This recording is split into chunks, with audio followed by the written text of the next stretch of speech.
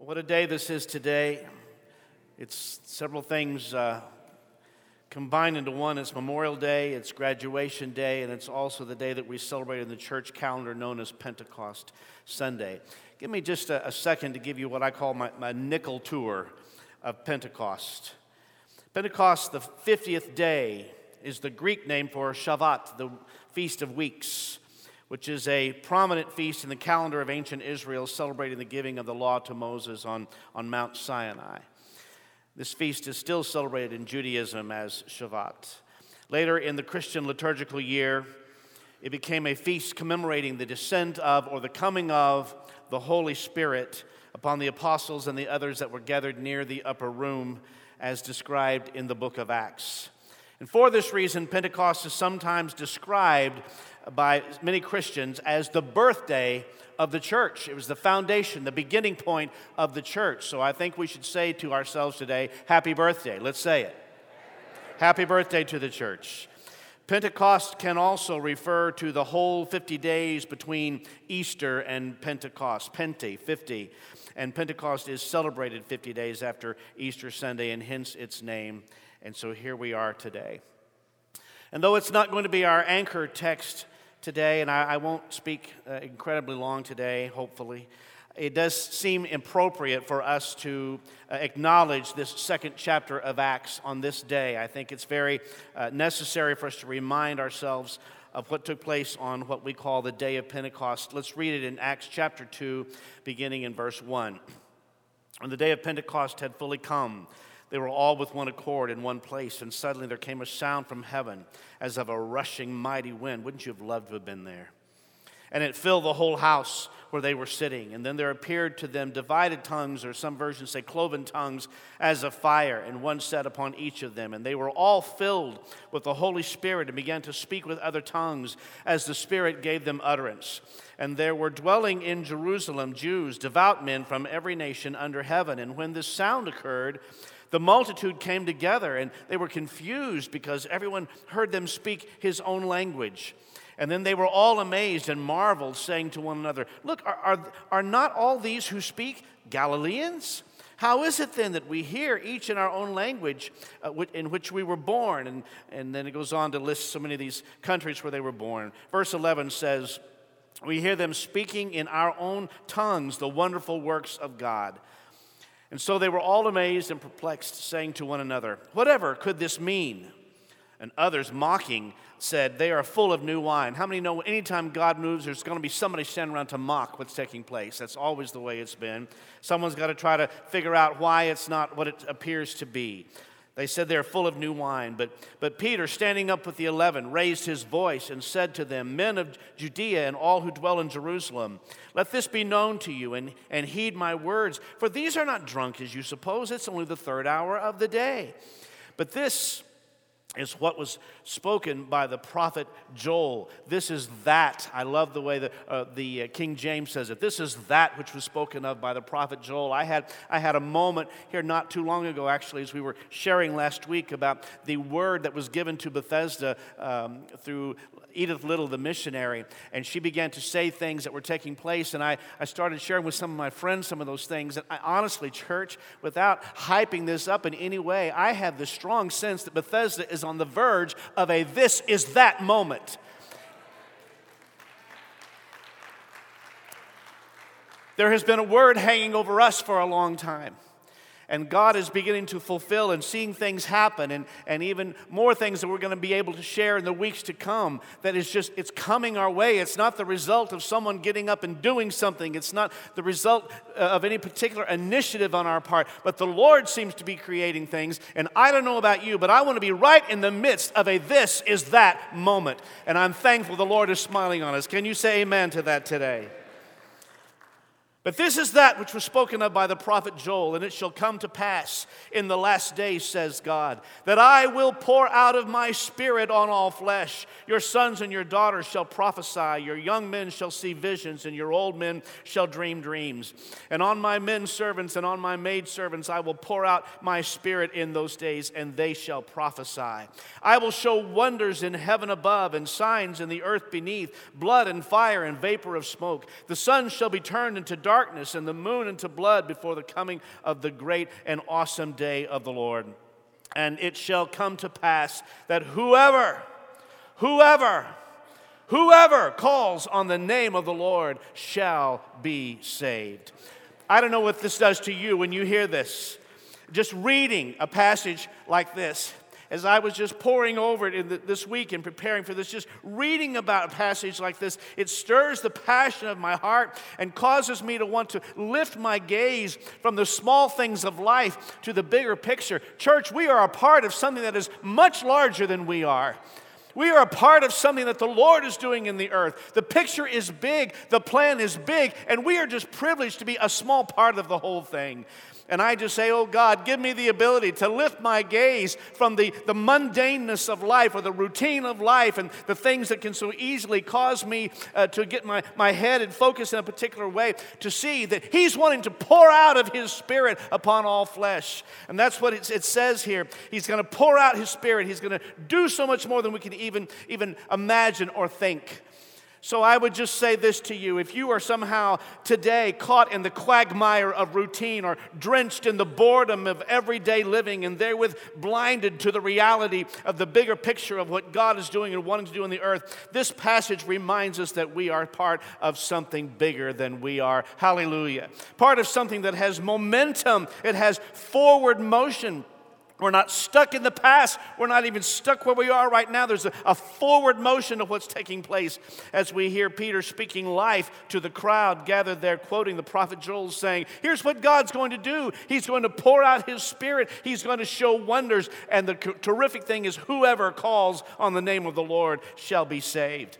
And then when you see it begin to happen, when all of a sudden you can see in a way you didn't see before, and you become aware of things that you were not aware of before, it literally takes your breath away. And I don't know how you feel about it today, but I know the cry of my heart in 2015, with all the strange things happening in our world, with all the things that are going on, that's happening, our cry ought to be, open the eyes of our heart, Lord. We want to see Jesus. Who's with me in that today? Let that be our cry.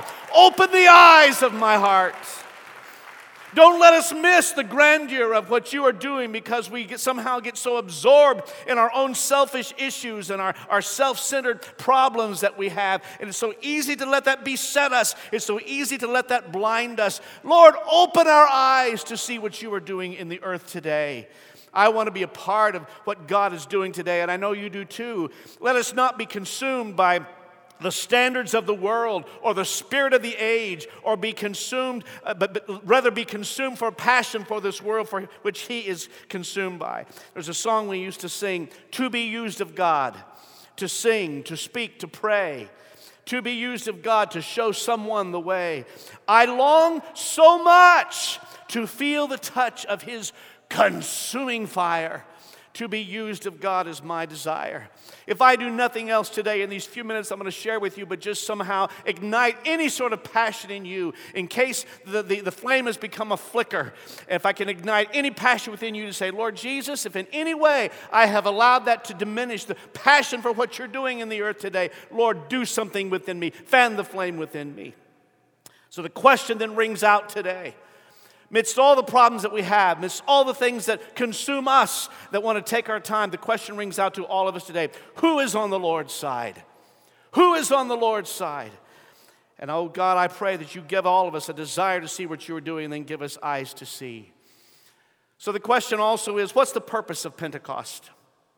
Is it to divide the church of Jesus into Pentecostals and non-Pentecostals? Let me just remind you, Pentecost is the name of a feast. Nowhere in the Bible will you hear it used or see it used as the name of a people. It's the name of a feast. Only in the early 1900s did the name Pentecostal become attached to those believers who were experiencing renewal as a result of the outpouring of the Holy Spirit, which came upon Azusa Street in Los Angeles. What was the purpose? Was the purpose of Pentecost to give a name to a people group? No. Was the purpose of Pentecost to make us weird? Some of you, like me, have seen all kinds of manifestations or all kinds of expressions. Spirit-driven, some fleshly, some and otherwise. But let me tell you this, God's goal when He touches us. God's goal when He does something inside of us is not to make us weird. God's goal is to bring us back to normal. Can I tell you that Christianity is a call back to normal? I don't think Christianity is meant to make us weird. I think it's meant to make us what we were meant to be. And what Pentecost did, as we're going to move into the next chapter, chapter 3, which we will use as our focus verse today, it was to get them back on schedule.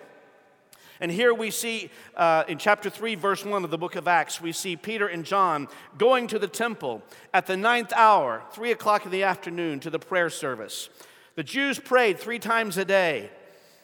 History has it that this practice was instituted by the patriarchs, Abraham, Isaac, and Jacob. Abraham instituted prayer in the morning. Isaac was the one responsible for initiating prayer in the afternoon, and Jacob the evening prayer. And so here are Peter and John, and though they've experienced the arrival of the Holy Spirit, and with a group of 120, it did not change their schedule. They are right back at it. They're right back to their normal life. But though they went right back to the ordinary, here's what we must understand. They didn't go back into it the same way that they came from it before. They were men with eyes to see. Eyes to see because of what had taken place when the coming of the Holy Spirit. They'd had this incredible experience. But their jobs didn't stop, or suddenly didn't cause them to be unemployed. And God didn't say, now I want all of you to go into the ministry. It wasn't that at all. God sent them back into normal life, and though something had happened to them when the Holy Spirit came. You know, so often our desire is just to linger when God touches us. Many of us have been in circumstances where we have, or services or prayer groups where we have sensed God's presence in such a dynamic way, and there's this strong urge to linger. Just like Peter, who wanted to stay up on the Mount of Transfiguration. And God says, no, the intention is not to keep you up here. We brought the Matthew chapter to you a few weeks ago to see that there were 2 things happening on the Mount of Transfiguration. One, the Transfiguration was happening at the top of the mountain before Peter, James, and John. And the other thing is what was happening in the valley. There was a demon boy that the other disciples could not get set free. What was happening at the bottom of the mountain was just as important as what was happening at the top of the mountain. And when Peter said, let's build 3 tabernacles here, Jesus said no. He vehemently opposed that because there was a demon boy down at the bottom of the mountain that needed to be set free. So the goal was not to build some kind of shrine to an incredible experience. The goal was to say what happened to you up here in the Mount of Transfiguration had better translate into life when you go back down to the valley. Selah. Real Christianity, church, can translate into the workplace. Real Christianity can translate into your social life. Real Christianity can translate into every aspect of your personal life. Real Christianity is not meant just for the pews that you sit in on Beach Street in Fort Worth. Can I tell you, real Christianity can work at Bell Helicopter. It can work at General Dynamics. It can work at TCU and UTA and UNT and TCC and at American Airlines. When you are a real Christian, you can touch places that you could never have touched before because that's the work of the Holy Spirit. Chapter 3, verse 1 puts them back into real life and puts them back on schedule. And I want you to please notice with me what didn't happen in the Pentecostal experience, at least in the Bible. They never memorialized the room where it took place. They never talk about the room again. From chapter 3 onward, you never hear it mentioned again. You didn't hear that it was roped off so people could walk by and look at this incredible thing that had happened. They didn't sell T-shirts with tongues of fire on them. No. It was a moment that God touched them. And then God essentially said, but you can't stay here. You can't memorialize this place. I've got to send you back into regular living because now you will have eyes to see. That's what the Holy Spirit does for us. Church, this reminds us that we can't live in the past. You cannot live in the past. God is ever calling us onward and forward. For the path of the just is as a shining light that shineth more and more into the perfect day. You may have had an incredible spiritual encounter 40 years ago, 20 years ago, 10 years ago, whatever it was. But the question to you is, what is the Lord saying to you today? What is the Lord doing in you today? What is fresh in you today? How is His life being manifest in you today? What is the purpose of Pentecost? The purpose of Pentecost is to give us eyes to see. And the Holy Spirit invigorates and energizes the life of Jesus within you to cause you to see things and, yes, even to know things and to speak things that you otherwise would not have known, all for the glory of the name of Jesus. Acts chapter 3, verse 2. And a man who had been lame from his mother's womb was being carried along, whom they used to set down every day at the gate of the temple, which is called Beautiful, in order to beg alms of those who were entering the temple. When he saw Peter and John about to go into the temple, he began asking to receive alms. Now, there's something that really stood out to me in this, and I want to be sure we don't miss it today. Sometimes in our American thinking, and we project our American way of thinking onto the Scriptures, we sometimes miss what's really being said or communicated here. Understand, there's one temple. There's not 20 temples in town. This is not the Bible Belt where we have churches on every street corner. There's one temple, and here is a man, a layman, who they set down there. What does the Bible say? Every day. He's been there every day, in this one place every day. So get this. Every good Jew, including Peter and John, went to the temple every day to pray at 3 p.m. And they passed by that same man every day. Then why is it that this day that we just read about in Acts chapter 3 is any different than all of the other days? It's because something has happened to these guys. They see the guy every day, except this time they see him with eyes to see, or they see him with new eyes, because that's what Pentecost did for them. Church, what the Holy Spirit does is it can remove this cynical, hardened, crusty, critical, and stereotypical heart that would say this to someone that we would pass by. Well, if I give him money, he's just going to spend it on alcohol. Well, if I give him money, he's going to spend it on drugs. And we walk by with our cynical and our critical and our hard hearts, and we profile the guy while having no idea this could be that guy's day for a miracle. But Pentecost gave them eyes to see. They no longer see him as a beggar. They no longer see him as the same guy that they've seen for years. On this day, after the day of Pentecost, something happens when the man does what he does and he asks for money. And now with eyes to see, they view this man completely differently.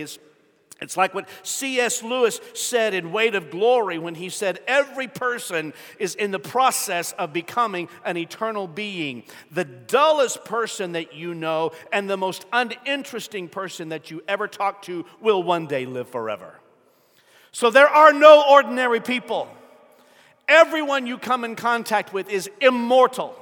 The ones you joke with, the ones you work with, the person that you may even snub at work, or the person that you've exploited will forever live in one of two places. But when we don't see them with eyes to see, we don't see them that way. We tend to ignore them. However, the work of the Holy Spirit is to give us eyes to see, so that when we look upon the common, when we look upon the ugly, when we look upon the downcast or the disenfranchised, suddenly we see it in a way that the Lord would see it, and not just with our hardened eyes. What the Holy Spirit does is to look at the same person that you've seen every day, church, at Starbucks or McDonald's or Walmart or the dry cleaner, and He says, now you can see them differently. Because without the work of the Holy Spirit, people become an inconvenience to us. We're ready to get them out of our way. To have a beggar at the gate called Beautiful, which is right as you're going into the outer court, beggars know exactly where to plant themselves. They know which restaurant to wait out. They know which intersections are the best. And they always seem to know where you're going to be. And so without eyes to see and without the work of the Holy Spirit, they can become an inconvenience. And they can set you off your track or make you go out of your way so that you won't come in contact with them. And I'm not only beggars, but just people that are an inconvenience to you. And so that's what Peter and John are faced with. And God goes, on this day, when the work of the Holy Spirit gives you eyes to see. And look at this, the beggar began asking to receive alms, which is probably the same thing he's done for the last 15 years or more. Verse 4 of chapter 3. But Peter, along with John, fixed his gaze on him. Notice that word. Notice the new eyes to see. The same circumstances they've walked in for many, every day for years. But Peter, along with John, fixed his gaze on him, and he said, "Look at us." What does that imply to you? It implies to me that the man was so downcast, he wasn't even looking at them. He wasn't anticipating anything. He wasn't expecting anything. But the disciples said, "Look at us."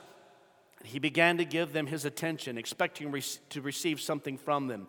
But Peter said, "Silver and gold have I none, but what I do have I give to you. In the name of Jesus Christ of Nazareth, rise and walk." And seizing him by the right hand, he raised him up, and immediately his feet and ankles were strengthened. And with a leap, he stood upright and began to walk, and he entered the temple with them, walking and leaping and praising God. If you go down into chapter 4, you see that this man was he had to at least be in his 40s. Chapter 4, verse 22 confirms that to us. And I have to ask myself the question, how many times has my cynical, my critical heart kept someone who was ready to be the person to praise God? How often have I, because I didn't have eyes to see, how often have I kept someone from worshiping and leaping and jumping before the Lord? Because I don't have the wherewithal to stop and look with eyes to see.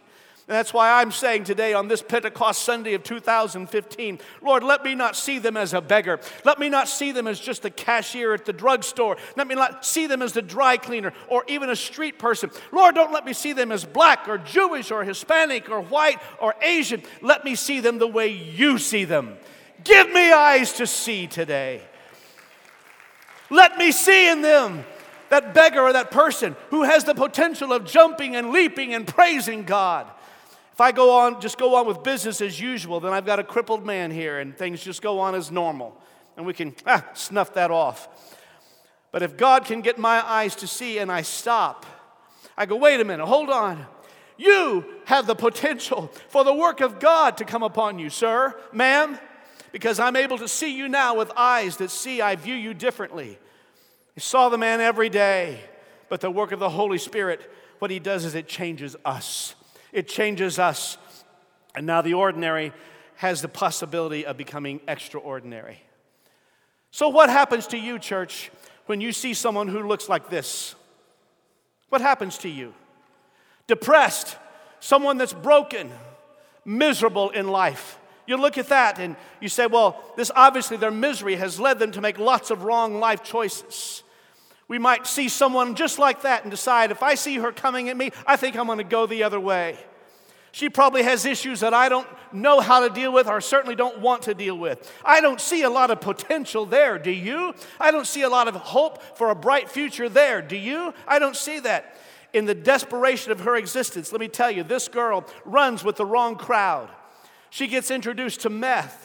She gets addicted. She ends up in jail time after time after time. But I want you to know today, church, that because of the power of the Holy Spirit, because when Jesus comes through the Holy Spirit, He gives you eyes to see. Someone had eyes to see beyond the darkness of that picture and could see a young lady walking and leaping and praising God. Chelsea, where are you? Come here.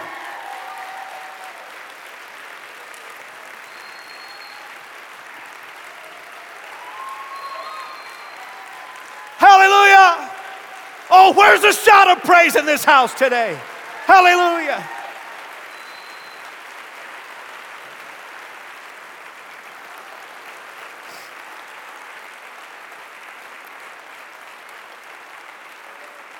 Church, may the Lord give us eyes to see what He can do. What He can do. Give us just a couple sentences of what's happened to you. Just tell us what's happened to you. Put the mic way up. Well, my probation required me to come to Teen Challenge, and I was literally doing it just to just to get through it, because that's what was required of me. But coming to Teen Challenge, I found God. I gave my life to God, and He has changed me from the inside out. He has made me whole. I'm free. I'm loved. Hallelujah, hallelujah, hallelujah. With eyes to see, someone jumping and leaping and praising God that otherwise looked desperate.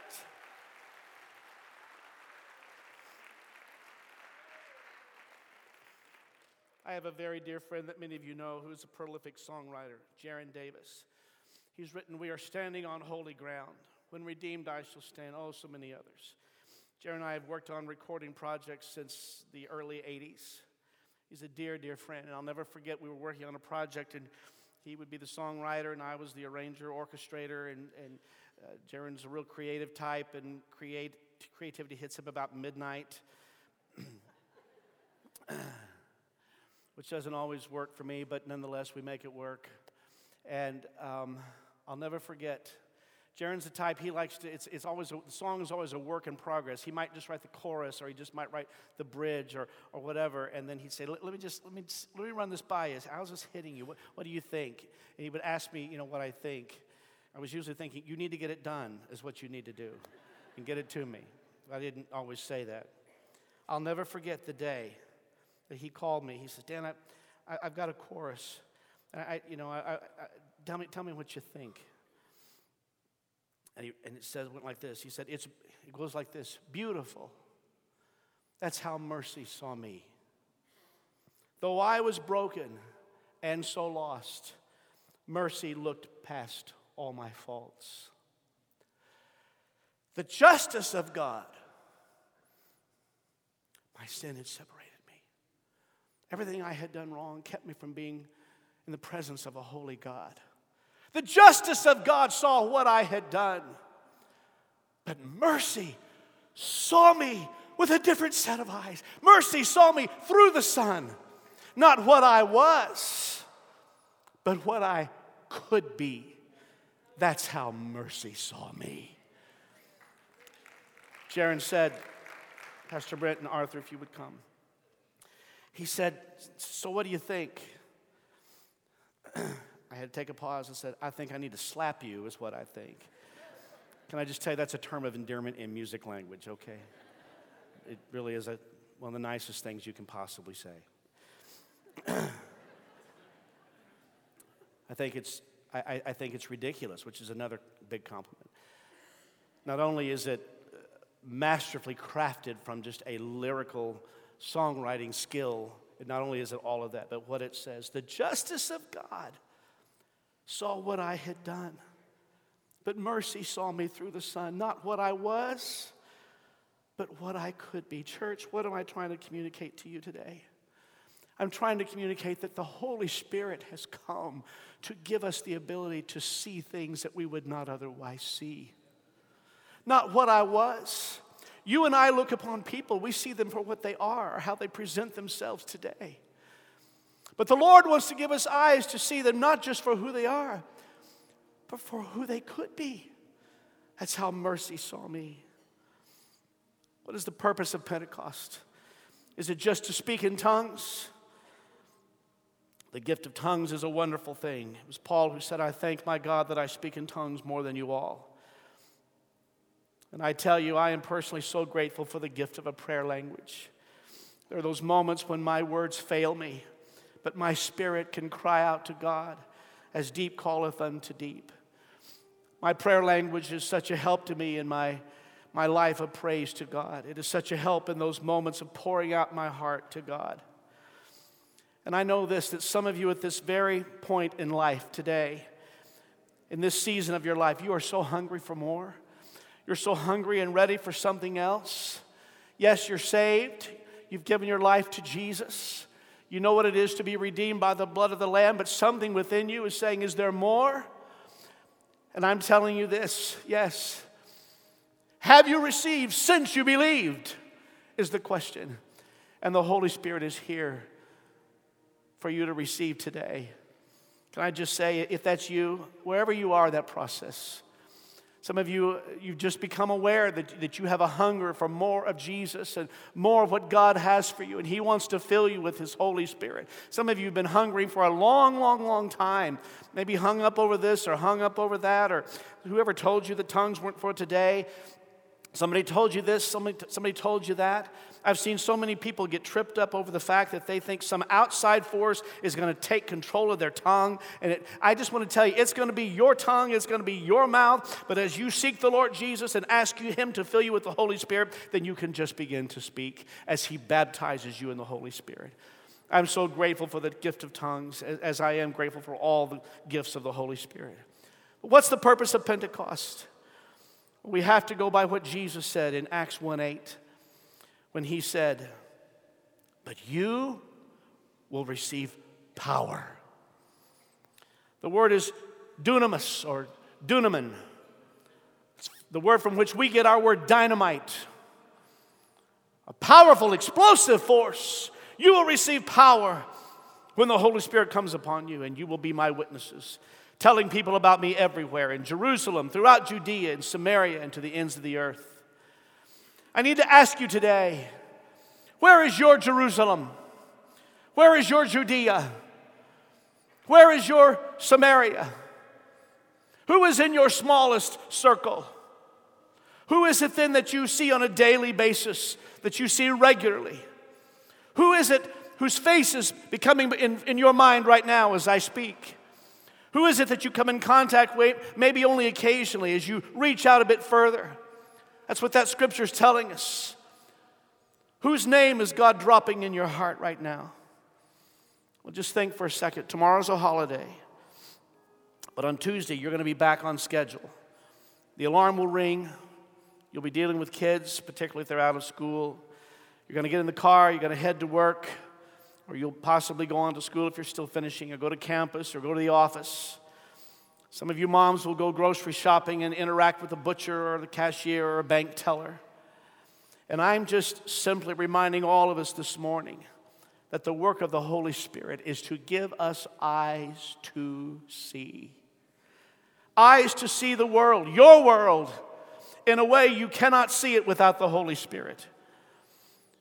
God, could that bank teller have a praise inside of her that you're going to use me to bring forward tomorrow? God, what about that professor? What about that supervisor that I work for? Church, what name is God putting on your heart today during this message?